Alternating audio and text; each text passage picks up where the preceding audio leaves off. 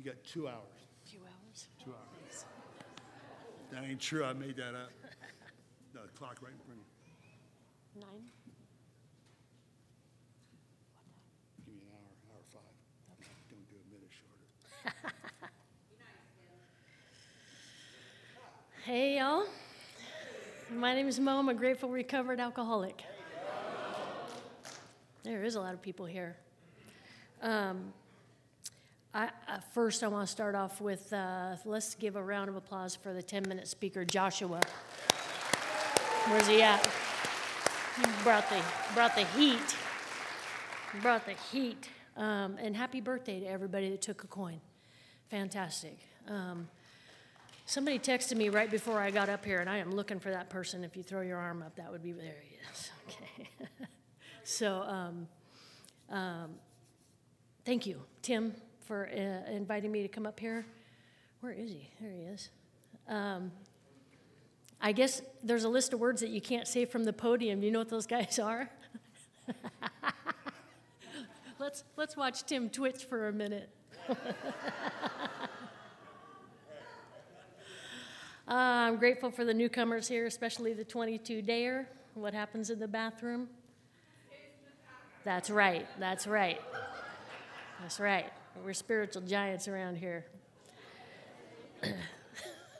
So, my sobriety date is August 10th, 2010. My sponsor is Jane A. My home group is the Pioneer Group in West Salem, Wednesday nights at 7:15. If you're ever in town, come see us. And I sponsor women. I am sponsorable most days. Tell the truth. And I'm grateful to be here, right? So I'm not gonna bore you with the childhood memories because I feel pulled to do that sometimes, you know, and leave alcohol out of the whole thing. But I'll tell you, I'm the youngest of 5 kids. And I felt sufficiently horrified in my home, sufficiently horrified of my mom for good reason, and I'm not going to spew that up here from the podium because I'm not going to tell her story, right? My earliest recollection was the sense that we all talk about, that feeling of being separate, different, and alone. I felt like I really wasn't a part of my family, even though, you know, it's just the strangest sensation. I already see people nodding their heads, you know. I'm from a good family, man. Hardworking parents, they're non-alcoholic, which was real confusing when I first got here. I couldn't possibly be alcoholic, right? I remember feeling like if I could be more like my siblings, my older siblings, if I could walk like them and talk like them and act like them, then everything will be okay. So I just kind of went through life parroting what they were doing, still really having no idea what's going on, you know.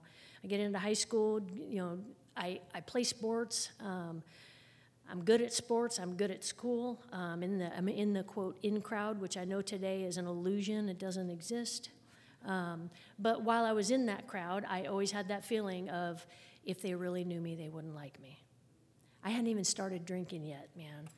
I did not agree with, if I don't pick that up, y'all are going to wonder how long it's going to take me to pick that up. Right?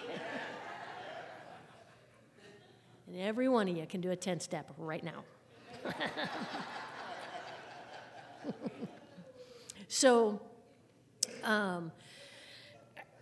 I did well in school, and I spent a lot of time in high school tap dancing, trying to be the best that I could be, because if I was good enough, I'd be okay. If I was funny enough, if I was fast enough, good enough at sports, I'd be okay. And the truth is, I was all those things, and I still felt that empty hole inside of me. I was always acting out, you know, like trying to be funny and get... I had a boss that told me one time, Mo, you always need a captive audience, don't you?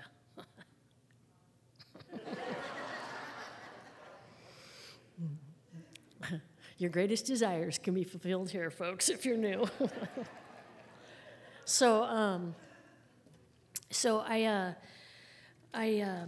remember, I do remember trying alcohol in high school. I don't remember much about it other than I got sick, and I didn't like it. You know, it didn't taste very pleasant. I didn't feel good the next day, and I was never going to do that again, you know. But the magic from alcohol didn't really happen to me until I got into college. I went on to college to play basketball. It's the only thing that I wanted to do. I had no idea what I wanted to do when I grew up. I still don't some days, and I just retired from a career, you know what I'm saying? I'm still wondering what I'm going to be. You know, I don't come here to find out what I am. I come here to find out whose I am. That I know today. Squirrel. so I go on to play college ball. I'm still tap dancing, doing the very level best that I can do. Still doing well in school. I'll never forget the first time I went out to a bar, and alcohol worked. And here's how it rolled up. You know, I don't come off as very girly. I'm not a girly girl type. I'm a tomboy, right? And I throw some jeans on and a T-shirt, and I just got done working at the pizza joint. I smell of pepperoni and cheese, you know, and we're going to this bar, and I'm scared to death. I'm scared to death. And I went with some folks that I live near, and I remember walking in there, and it's like the weight of the walls was closing in on me. I was scared to death. But after 3 drinks, I'll never forget that feeling. Never. And a lot of us in here won't, you know. Ease and comfort. I like to say I felt wittier, prettier, and tittier, right? Suddenly I felt girly. Suddenly I knew how to flirt. I didn't know how to flirt even in college, man. I'm clumsy. I'd go up and punch a guy in the arm still. You know, I'm 18 years old at that time and clumsy. And I know how to flirt, and I know how to dance, and I'm dancing with a couple guys, and this gal keeps bumping into me on the dance floor. I don't know who she is, but she's eyeballing me and taking chip shots, and I really think she's got me confused with someone else. At the end of that night, I was feeling pretty loose, and we closed the place down, and I'll tell you, I did not get smashed. I didn't.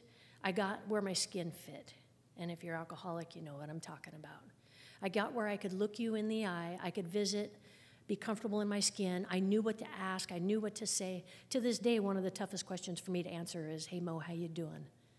If I'm in untreated alcoholism, that question still scares me. So we walking out and across from the parking lot, I heard this gal call me a name that I didn't appreciate, and I handled it. You know, I walked towards her, I did a little bunny hop, and I knocked her out. And it's funny, I always get that reaction, you know, it's like, yay, violence in AA. Like, what are we? I'm like, that's right. Love and tolerance, right? Find out. 22. That's your new name, 22. So I handled it. And the solution to all my problems was right in that evening. I was always afraid that if you knew me, you wouldn't like me. I was afraid if you crossed me, I couldn't handle it. I was afraid. Alcohol was a great fear buster, right? And my new solution was find out, 22, right? Couple drinks. Come at me, bro, right? Good, we're good. So I went through the rest of some college like that. I'll tell you what I did do. I quit basketball my senior year, and here's how I roll. If I can't be the best, I don't want to play. Yeah. I'm a sore loser and an even worse winner when it comes to competition. Not pretty. It's really not cute when it's relationships we're talking about, right? Because I'm competitive, and I pull that stuff into my relationships, you know. You talk to me about going to Hawaii, I one-up you and talk to you about how my experience was and dust you. If that made you uncomfortable, you might want to look at it. 22, that's my girl over there. We're talking after this one. So my drinking started escalating pretty good clip. I quit basketball. I was relieved that now I had more time to drink. I made all kinds of lies and excuses why I quit. None of them were the truth. And the truth was, if I can't be the best, I don't want to play. God makes everything right when we surrender to this power, you know. God makes everything right. And I was able to run into that coach just a couple years ago when I was working, and I was able to make that amends. And I never planned on that. Never in a million years. You know how you see someone walking towards you in a parking lot or something, you're like, oh, thanks. That was great. It was great, though. So My drinking's taken on serious proportions, right? And I knew I needed a solution. I knew I was in trouble. I vaguely sensed I wasn't being any too smart each time I took a drink. What I didn't know was what the big book talks about, that I had a phenomenon of craving, that anytime I ingest alcohol in any form, that I have a craving for more of the same. I had to come to you guys to realize that non-alcoholics don't crave more alcohol when they take a drink. I didn't know that. I thought everybody felt what I was feeling, you know. And the other thing I didn't know is when I put the drink down that I obsess on it until it's time to drink again.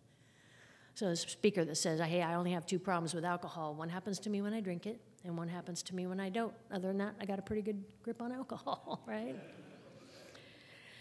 So I'm drinking. I know I need a solution. I know I'm feeling separate, different, and alone between drinks, and I, intuitively know I need a solution, so I got one. I got a job bartending.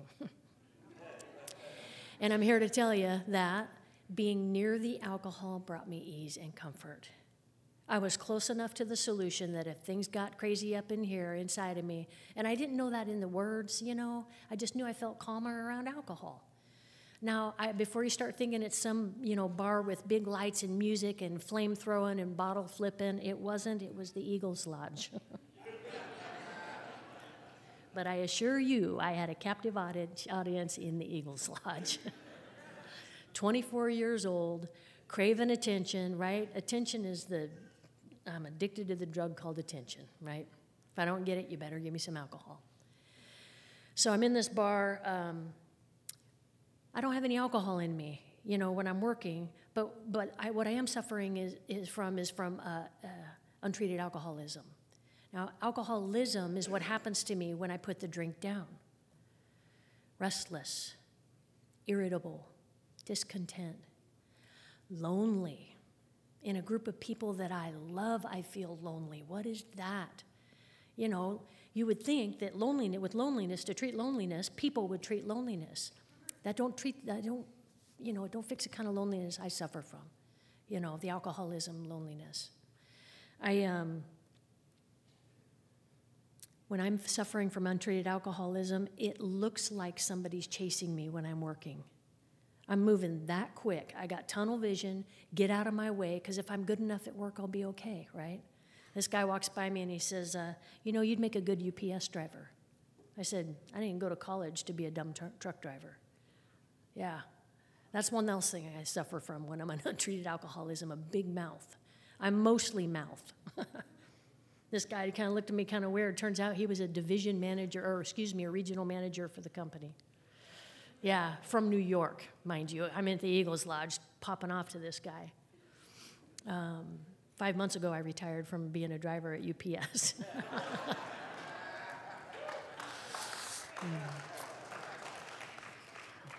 God's will be done, with or without my permission. So I start with this company, I'm terrified, I'm full of fear, I quit the bar job, but I would be going back to it in the evenings, because if you had a job like that, you'd need to drink too, right? How many of us said that? Here's another one, I ain't hurting nobody but myself, right?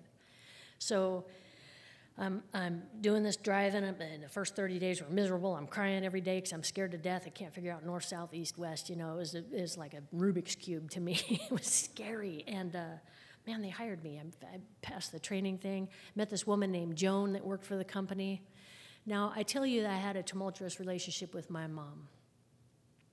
What that looked like as an adult is I just dusted them, right? I just dusted them. I don't need you. You don't love me? I don't love you, right? I can handle this. I can handle it all on my own. You watch, right? And I get a job driving for UPS. I'm making more money than I've ever made. I buy a new car. Of course, it's red, and for a time, the goose hung high. The goose hung high. And I'm celebrating at the bar, buying all my old friends, some drinks, and as the days go, what I'm finding is I mean to go to the bar after work and stay for 1, maybe 2 hours and have 1, maybe 2 drinks. But I stay till close and I have 10 or whatever it is that gets me sicker than a dog. I wake up with a hangover, go to work, throw up, but I'm going to work every day. You know how we are. We work. We're hard workers. We were just talking to somebody in here. we are good people in this room. Y'all are good people. Deep down, I know for a fact we are good people. We just do some weird stuff with our disease, man, right? So I know my drinking's taken on more, and I was introduced to an outside issue that made me go very fast, okay? I know where I am. I'm not going to talk too much about it. Y'all know what I'm talking about.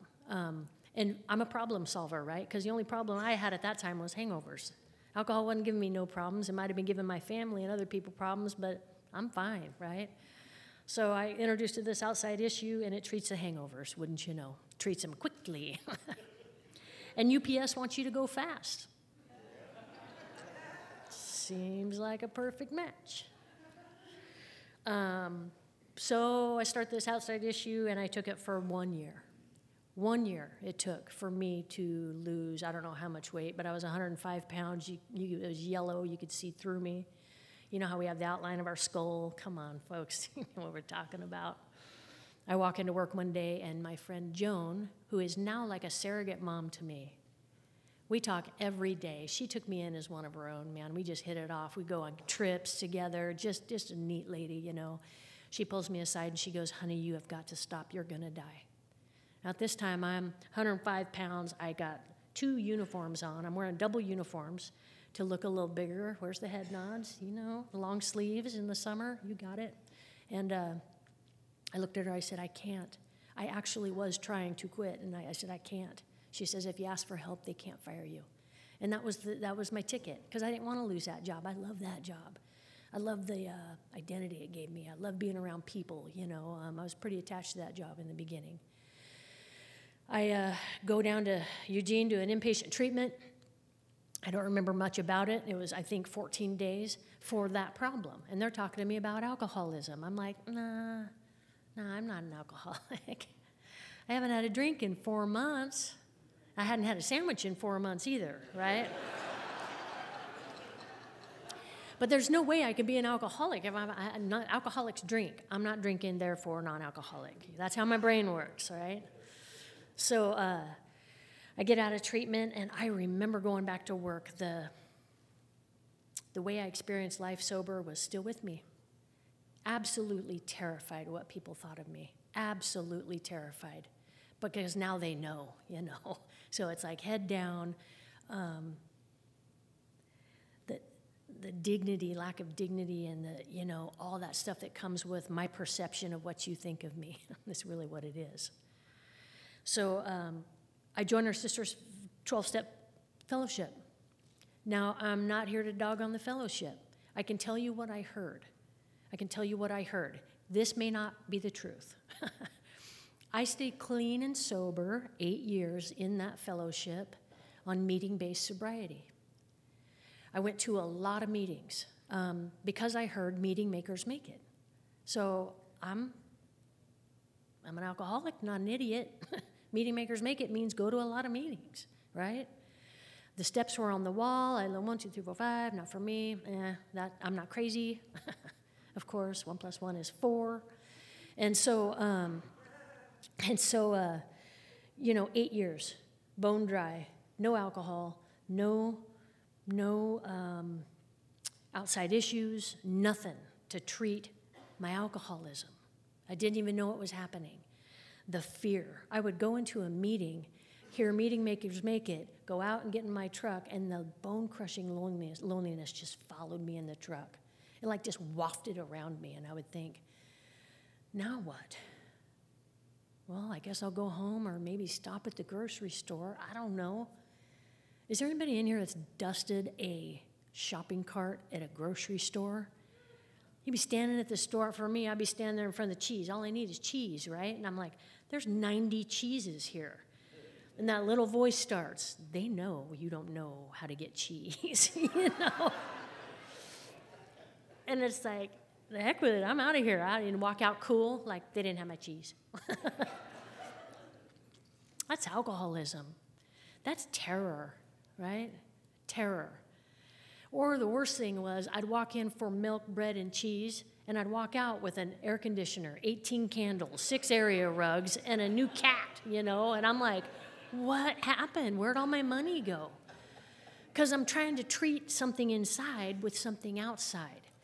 And I spent all of that sobriety, thinking that if I could arrange life on the outside to treat my inside. It was an unconscious thing that I did. I had no idea I was doing it. I prayed sometimes if I felt like it. You know, I read sometimes when I remembered to grab it off the toilet, back of the toilet, you know. I'm going to meetings, man. I used everything in that 8 years to treat the condition called untreated alcoholism. One of my deals was if I could get the edge on the yard just right. There's an edger over here. Yes, you're an edger too. Yes. If I could get all the weeds and the edge just right, I would Tiger Woods the edge. You know how Tiger Woods does that thing around his hat? I get down and it's like, oh, God, that looks good. God, it looks good. And I'd sit there on the porch and look at it, and 10 minutes later, I'd be like, I don't even like that tree. I don't even like that tree. Discontent, right? Discontent with everything I got. And that's today. That still happens. Today. We're sitting at dinner. Here's how it shows up today. We're sitting at dinner. Everybody's got a different plate of a buffet, and I'm eating mine, and it's fantastic. And I look over, and I'm like, what's Tim have? So I can't even be with my own dinner, man. I'm looking at Tim's plate going, I want some of that, you know? But it shows up, rapid clip all the time. If I'm not aware of it, to turn to the power that gave me the dang brain, then it's going to run on its own, right? And I'm going to need to drink. So I tried all these things to treat this untreated alcoholism. If I could get the edge on the yard just right. If I could get the right car, the right man, the right house, right? I had 2 husbands. Neither of them were mine. 22. Neither of them were mine. They seemed to work for you. You looked happy. I'm sick. So I went camping with one of these husbands, right? I got to get out of town. Somebody nod your head. You know what I'm talking about. I know where I am. I know where I am. No, everybody's like, don't look. He brings a six-pack of beer for the weekend, and there was 2 left at the end of the weekend. And I said, "Why don't you give me one of those?" He goes, "You don't drink, do you?" Well, no, but it's just one. What could a beer hurt, you know? I know nothing of the mental obsession that you taught me about that must be relieved if I am to get well. I had a mental obsession. I remember we left when we passed a roadside bar on the way in, and it was a log cabin, and I know goes on in there. I know what they smell like. I know the music. I could see the peanuts, and that's all I could think of that whole camping trip. I said, just give me a beer. I drink that beer, and nothing happens. Nothing. I didn't get the ease and comfort that I was expecting. Nothing happened. But the little pilot light that goes off in me when I ingest alcohol in any form got lit, right? That, I think I'll have another, was awake. The beast was awake. So I said, why don't we stop at the roadside bar for a sandwich and a glass of milk? He goes, we just ate. I said, I'm still hungry. So we go to this bar. I order now a hard drink, and I drink it. And I'm trying to drink it slow and be cool because I'm not an alcoholic, right? 8 years, no alcohol. Now I have 1 beer and another drink in me. And the beast is awake. I feel something deep down inside of me go, here we go. Here we go. I know it's coming. We get out of there, and that experience lit off 4 years of daily drinking. I was just going to have a beer. 4 years later, I'm drinking daily, and I'm miserable. And I'd love to tell you what happened in that 4 years. I can't. It's not that I was so drunk all the time. It just was not that exciting. I'd get up, throw up, go to work, throw up, finish the day. I'd say I'm not going to drink tonight. By noon, I'm thirsty, and by 5:30, I'm home cracking a drink. Over and over and over. The mental obsession and the phenomenon of cravings got me by the neck, and I don't even know it. I got to the point where there was no party. This party, menage a uno. curtains were closed. The big book talks about the great obsession of every alcoholic is to control and enjoy his drinking. I was like, what's this one? Control and enjoy his drinking. I can do control. I can do control at a family wedding or a family barbecue or a work barbecue, but I'm not enjoying it. And I can do enjoy, but when I'm enjoying it, there is no control. There's none. My curtains are closed, the phone's off the hook, leave me alone. So 4 years of that, lots of fun, throwing up. I lost my dignity, my self-respect. Any moral, ethical boundary I had set in place for myself, I crossed. All the nevers, not all of them, there's still plenty to go. I know that I could head that way. There's another speaker that says, same speaker actually, I really appreciate him, Charlie P. He says, there's a bottom below the bottom you know. And that just resonates with me, just, So I was driving at work. My brain's going 1,000,000 miles an hour. By this time, I'm taking some more outside issues, some high-powered sedatives to quiet the nerves like Bill did, right? Because I was shaking so bad in the morning, I had to get chill before I go to work. So I get to work, the sedatives are not working. I am scared to death to go into every customer that I've delivered to for the past 8 years. I'm afraid they know. Who's they, right? Who is they? How many times did I say, oh, I have a headache when my eyes were so bloodshot, you know? I mean, it's just the lies we make up come at a rapid clip. Here's a quick one. My boss said, when I walked in, he says, hey, Mo, I need you to sign this, whatever it was. And I was shaking real bad that day, and I said, oh, okay. I grabbed a pen and turned, and he grabs me, no, just sign it right here. Oh, Jesus. And so I took a breath, and I did a little prayer. God help me. Put the paper down, and I pushed the pen down real hard to keep the shakes at bay. And I poked a hole in that sheet and ripped it clear across the page. It was like, shoo! I was like, dang. And he looks at me like, what is wrong with you? And I said, oh, I got low blood sugar. I haven't eaten yet. True. So my dishonesty comes at a rapid clip. There's no, lack of power is definitely my dilemma. So I'm driving down 22, and I'm eyeballing telephone poles. And every one I went by, I was going, turn the wheel now. Turn the wheel now. You can do it. I was trying to coax myself into doing this, and I heard a song on the radio, and it starts out, God, I'm down here on my knees because it's the last place left to fall, begging for another chance, if there's any chance at all, that you might still be listening and loving and forgiving guys like me. I spent my whole life getting it all wrong, and I sure could use your help. From now on, I want to be a good man, and it's a country song. And the noise in my head stopped, and I knew that I was just about to commit suicide. The moment of clarity hit me just like that. But in the same moment, I knew that if I went home, I was going to stay drunk. There was nothing I could do about my drinking, and something was killing me. And I remember that feeling, something is killing me. Like it's an outside entity is what it felt like something's taking me out. Get back to work. I called my boss. I said, come get me or I quit. He says, what's wrong? My ego had rebuilt, and I lied. I said, I think I'm depressed. He says, can you bring it back to the building? I said, yep, got it back to the building, lied. Because here's the deal. I signed a contract in '98 that said I would never drink or use as long as I was employed with that company. And when I signed it, I meant it. You could put me up to a lie detector and I would pass. True. She means it. She ain't going to do it. What I didn't know is that I didn't have the power to pull off the decision not to drink and make it stick. That's what we're talking about, powerless. I can't decide to quit drinking and make it stick. And I love sponsees. I'm not drinking right now. Yeah. Okay, let's look at your experience. How many times did you say, I'm not drinking today? Oh, we're going to go there. Yeah, we're going there. So I went to our sister fellowship program because I was still confused, if you believe that. Went to the sister fellowship program. I called a gal. She said, come to my office. Don't go home. Had I gone home that day, you probably have a different speaker.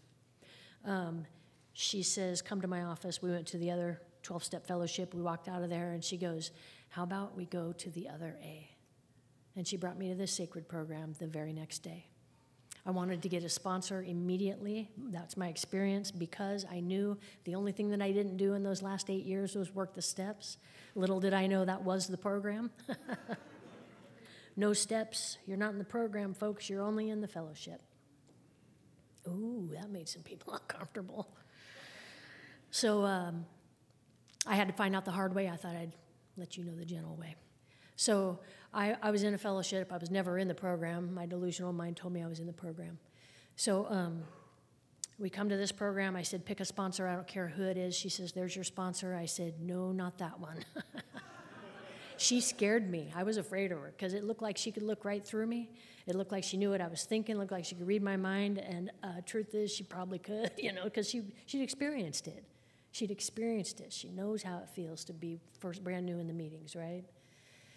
She sponsored me for the first 9 months of my recovery. I'll thank her every day of my recovery for that time because I was not easy to work with.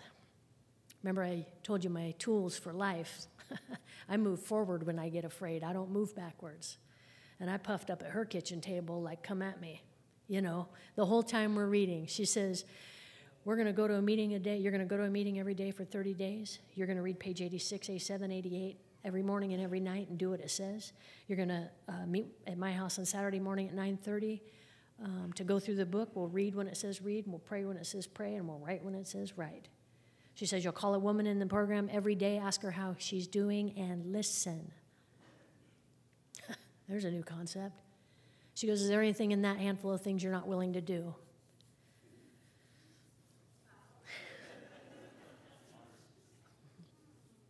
Who the hell do you think you're talking to, right? I mean, I didn't say that, but my head said it. My mouth said, nope. I thought at her a lot. And she put up with a lot. She put up with a lot. God bless her. My feelings were far less important to her than if I recovered. And God bless her, right? She did not give my ego or my alcoholism room to breathe in her house. She snuffed it out. So I'm grateful to her. She moved. My sponsor now is Jane A. She's been my sponsor since I had 9 months sober. I'm grateful to her, very much so. I don't know how many months I had sober. I don't know what step I was on, but I was at work, working like somebody was chasing me. My friend Joan had retired from UPS at this time, and she made a promise to me, Mo, I'll never call you at work and bother you. I'll only talk to you when you're off work. I said, okay. So I'm in recovery now, months off of a suicide attempt, and I'm rounding the corner. It was the end of a perfect day, not a cloud on the horizon. And it was a beautiful day, and I killed it at work. It was like 3 o'clock in the afternoon, and my head said, God, a drink sounds good. I need a reward after that kind of day, right? And I pictured the clear wall. My wall's the clear wall, and I knew where I was going, and I sped up just a little bit, and the phone rang. And it was Joan at 3 o'clock in the afternoon. And I look at her, and my alcoholism said, get her off the phone. I'm like, okay. So, hey, how you doing? In the sing-song voice that we do when nothing's wrong, right? How you doing? Good, good, good. Add the head nod to it. Doing great. She says, she's crying. She goes, Mo, what's wrong? I said, nothing's wrong. What are you talking about? She goes, where are you? I said, I'm at work. I'm getting off work. And she goes, what are you doing after work? I said, she says, what's wrong? I said, nothing's wrong. Nothing's wrong. She says, GD, tell me what's wrong. She never cussed. When she said it, it snapped me out of the delusion. And I went, oh my God, I'm about to drink. I'm about to drink. I want to drink so bad it feels like my skin is coming off. And she's crying. She says, go to your meeting, go to your meeting, go to your meeting. It was a Tuesday night. I'll never forget it. The topic was honesty. My sponsor now is sitting in the room, and I just implode. And she grabs me and takes me outside, tail tucked, and she says, honey, what's wrong? And I told her what I just told you. I want to drink so bad I can't see straight. And she says, sometimes I just have to say, God, save me from me. The mother of all prayers, the one that I use today. Save me from me. And it was then that I realized, y'all ain't going to keep me sober. There better be a God. My step 2 went from, God, I hope this works, to, ooh, there better be a God. Like, not a doorknob God. That ain't going to work for me. I'm sitting in that meeting legitimately thinking my problem's bigger than yours, because that's how I roll. I'm like, you guys don't understand. They're like, yeah, we do. I'm like, no, you'd be scared if you understood. We do. I went after my recovery with the desperation of a drowning man at that point. Now, I had been doing everything that she said to do because I was already afraid I was going to off myself. But when that drink came, that obsession hit me rounding that corner at the end of the perfect day, and there was no mental defense against it, that scared me. I was sufficiently horrified in my brain. She gave me the mother of all prayers. I'm going after my program. I'm more than willing to make those amends. You know what I'm saying? I mean, I approached step 9 with some willingness that I haven't felt in a very long time. I balk still. Today I balk at some if I have them, A 10-step, sometimes I'll even balk. But I rushed through those amends, scared to death. The first one was my job for lying. I told my sponsor, I said, no. I signed a contract. We're not going to talk about this at work. This is my career. She says, God either is or he isn't. What's your choice to be? Yeah, I had one of those. I'm like, ooh. Pulled that boss aside, made an appointment with him first because that's what we're supposed to do, and pulled him aside and told him that I was dishonest with him that day and that I regret being dishonest with him and that I'd been drinking daily for 4 years, and he started crying. He said, what can I do to help you keep sober? I said, nothing. How am I going to know if you're drinking again? I said, you won't. Okay, well, I couldn't fire you if I wanted to. I would have had to witness it. I said, oh, my God, thank you. There's a God. So there's a God if I would have lost that job, too, newcomers. Don't get that wrong. But I'm plugging through my amends. I made an amends to my mom.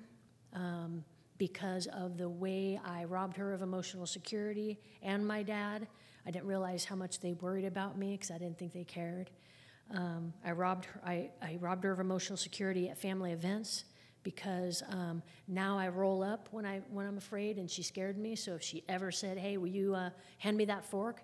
I'd give her one of these. Get it yourself, right? Get it yourself.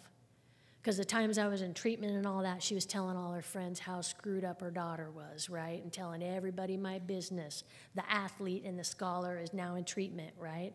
It's none of your business. I'm not hurting anybody but myself, right?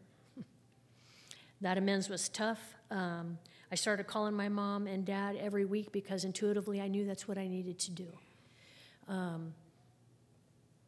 just did what you taught me here, right? I called them up, asked them how they're doing, and I listened. I would take note of some things they told me. Well, we went to Sherry's restaurant today, or we're going to Sherry's restaurant for lunch. Okay, da-da-da-da. The next week I'd call her. Hey, how was Sherry's restaurant? So they knew that I was listening. Listen, I'm still not good at it today. I am thoroughly convinced my sponsor is the best listener on the planet. It is an art. Oh, yeah, she's very good at it.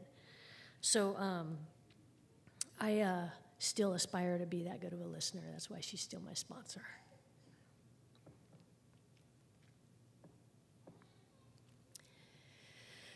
I got a relationship with my parents building. Life's going good. I've got, my job. I'm sponsoring a handful of women, learning all kinds of lessons, and life is just fantastic. 2 weeks after my 1-year sobriety birthday, Joan, my friend Joan, her cancer returned, and they gave her 4 months to live. This is my mom, right? This is my surrogate mom, this is my girl, and I'm thinking, not her. Anybody but her. I know for a fact I can't stay sober with that kind of pain. My sponsor said, you're a ball bag. No. She says, you will continue to go to meetings and you will continue to sponsor women, and that's not negotiable. In the most kind, loving voice that she could. And I knew she meant it, because she knows what's in the big book, right? She knows what's in that book and what it says and how we do this thing, how we keep close to God and perform his work well. He'll take care of everything. She had me working with the St. Francis prayer work, let me take the time off in December, Christmas peak season, Middle of November and December, I had a month and a half off work to go take care of her. They knew how close we were.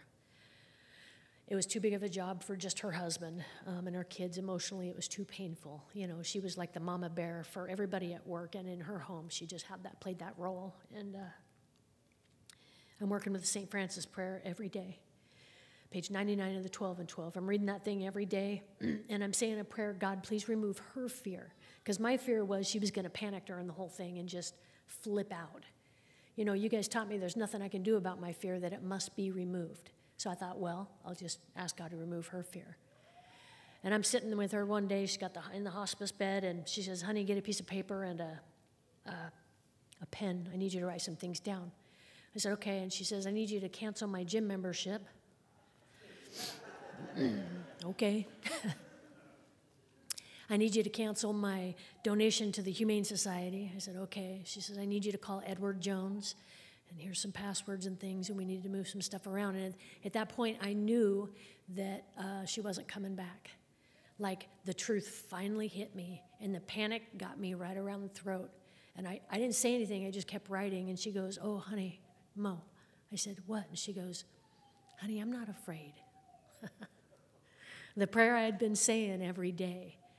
It's like the voice of God came through her and said to my heart, honey, she's mine. I got her. You just go cancel the gym membership. And that's what it felt like. It was just like, oh yeah, this ain't my business. This is between her and him. It does not concern me. Her family concerns me, right? She passed away Christmas Day. Yeah, what a gift.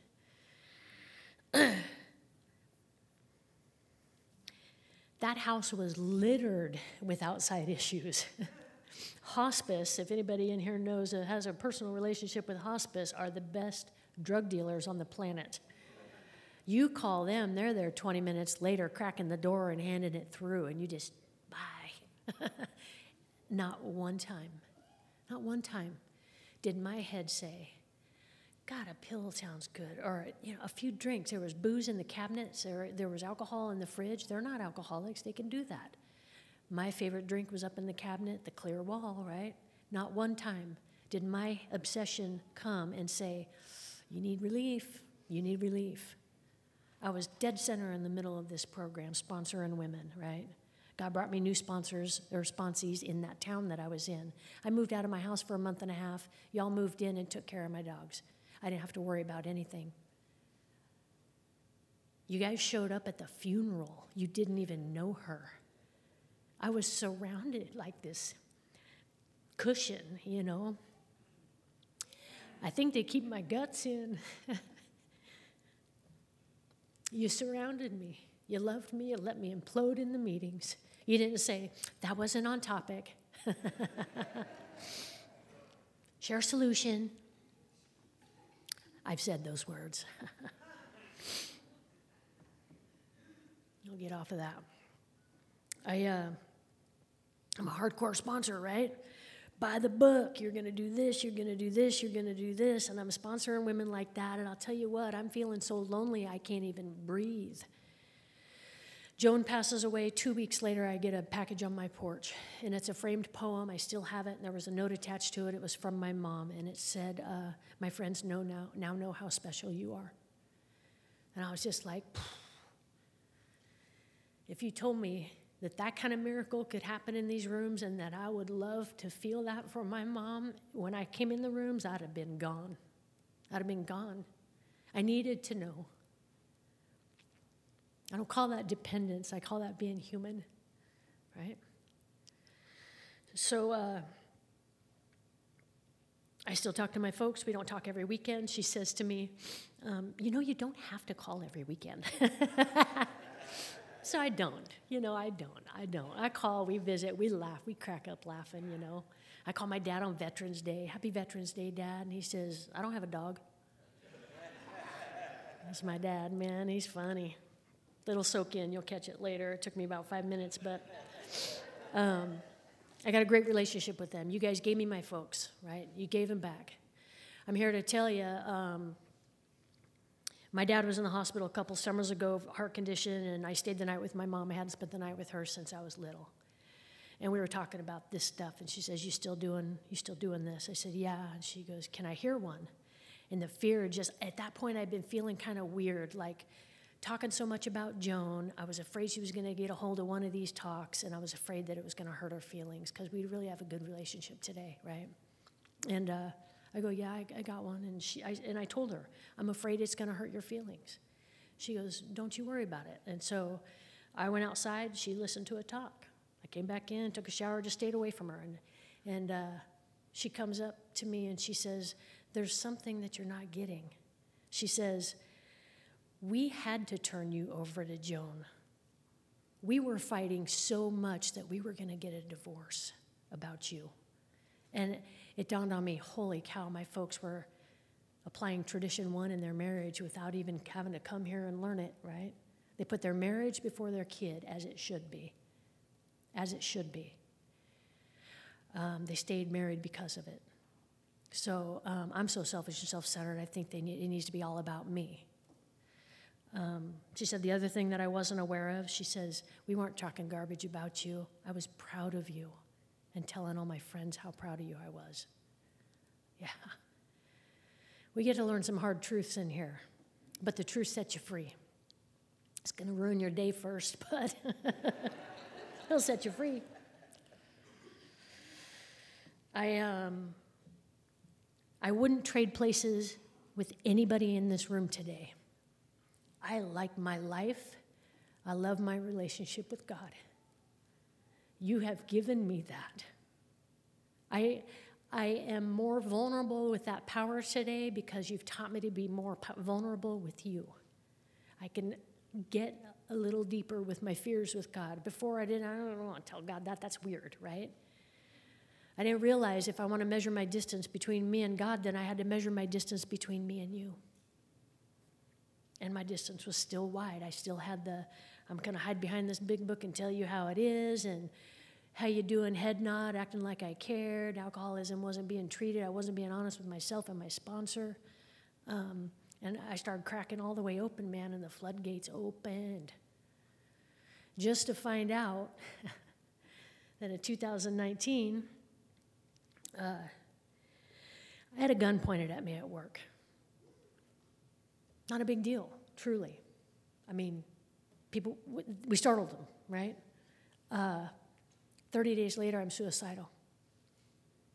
I think I'm working a bad program. I think must be doing something wrong.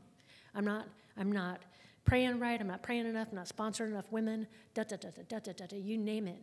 And the last night I have a gun safe on my headboard. Call me crazy. I have a gun safe on my headboard, and the gun woke me up 3 times that night. And you think I'm joking. It said, just do it. You're prolonging the inevitable. And I knew it was coming. I wasn't even afraid. I was welcoming it. It was 6 inches from my head.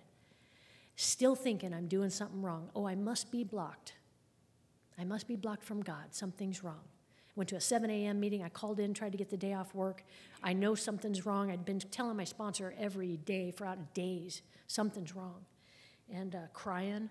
I'd make my lunch in the mornings, curl up on the kitchen floor and cry like a baby because I couldn't get to work. I didn't know what was wrong. I felt crazy. I looked crazy. Some friends thought I got loaded. I looked crazy. In the loneliness. I don't know what's wrong. And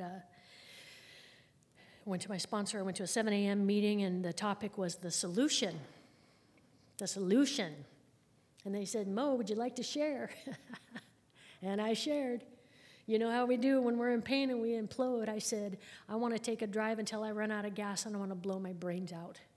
I know what the solution is. I can't get to it. And 2 gals out of that meeting did what we do.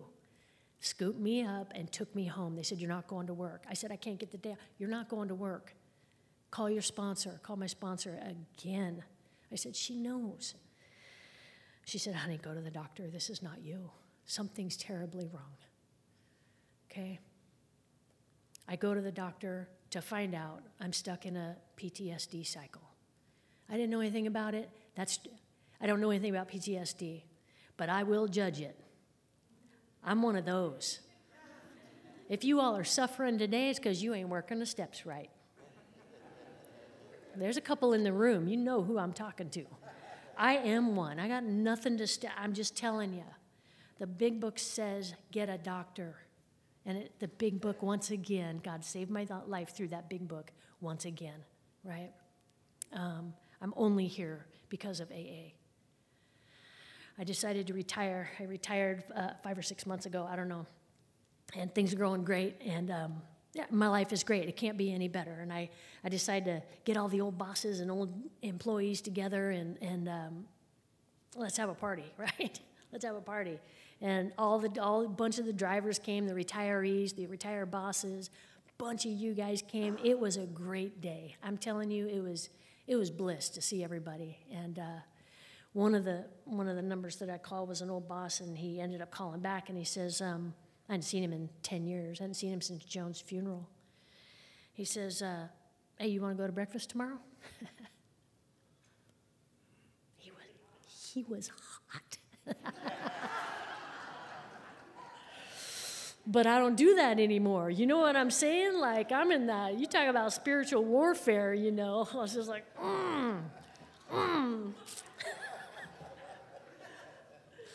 I said, well, yeah, I don't want to make your wife upset, whatever. Let's go to breakfast. So we went to breakfast, and he's been divorced 10 years. He's mine now, ladies. Let me tell you something.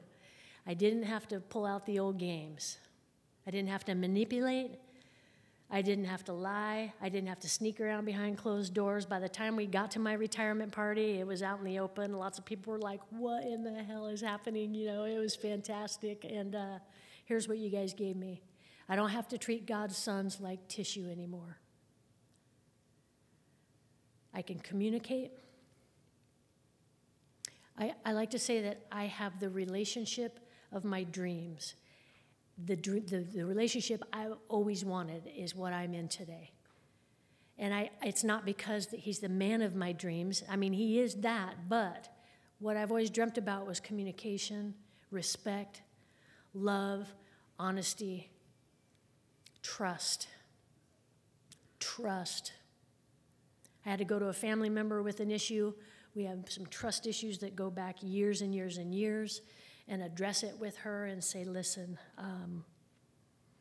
that behavior won't be tolerated when my man's around. Otherwise, we won't come around. And I was willing to risk a relationship with a family member, and I flat told her, I've done it, you know it, we've all done it, but I don't want to be around that anymore. I'm not about that today. And if you want to be about that, that's fine. There's no judgment here, but I will choose him every time. That old rule that I grew up with, family first, doesn't apply to me anymore. I love my family, don't get me wrong. I still believe I got the best family on the planet. But I'm not going to co-sign your stuff, right? That, you know, I got your back no matter what, don't want to apply anymore. No more. I'm in this relationship. He's pretty great. I wish he could have come tonight and I'd have made him stand up. He's so awesome. He's kind of shy, right? Which I'm not. I mean, I am, but he's just great. I feel blessed, and it's not because of the things in my life. It's not because I retired. It's not because of him. It's because all my relationships. There's some women here, man, that love me. And when I was going through all that stuff, I would sleep 15 hours a day, right? Just 15 hours a day, be knocked out. They invited me to go to Palm Springs here a while back, and I slept 15 hours. And I come out, and they're all by the pool. They're like, morning. It's like 2 in the afternoon, you know. And I'm just feeling this small, but they never made me feel small. They knew that they know it's this thing is going to take a while to heal from, right? And it's okay. It's okay. I thought recovery was about being perfect and having it all together and da-da-da-da-da-da. That's what I did my whole life. And I'm tired. I don't have it together, man. Check out what happened in the bathroom, right? So, but I have you guys, I have a God of my understanding that loves me unconditionally and makes it perfectly clear that that's the truth. And there's women in my life that I get to carry this sacred message to. And we just get closer and closer, you know. Our brokenness heals each other. It's great. I'm going to end on this. I'm going to end with this because it moved me. It moved me the other day, and I feel like somebody needs to hear it. This is a quote from Bill Wilson. He's speaking at an AA meeting in Hollywood Legion Fight Arena in 1951. And he says, "Don't make a project out of working the steps.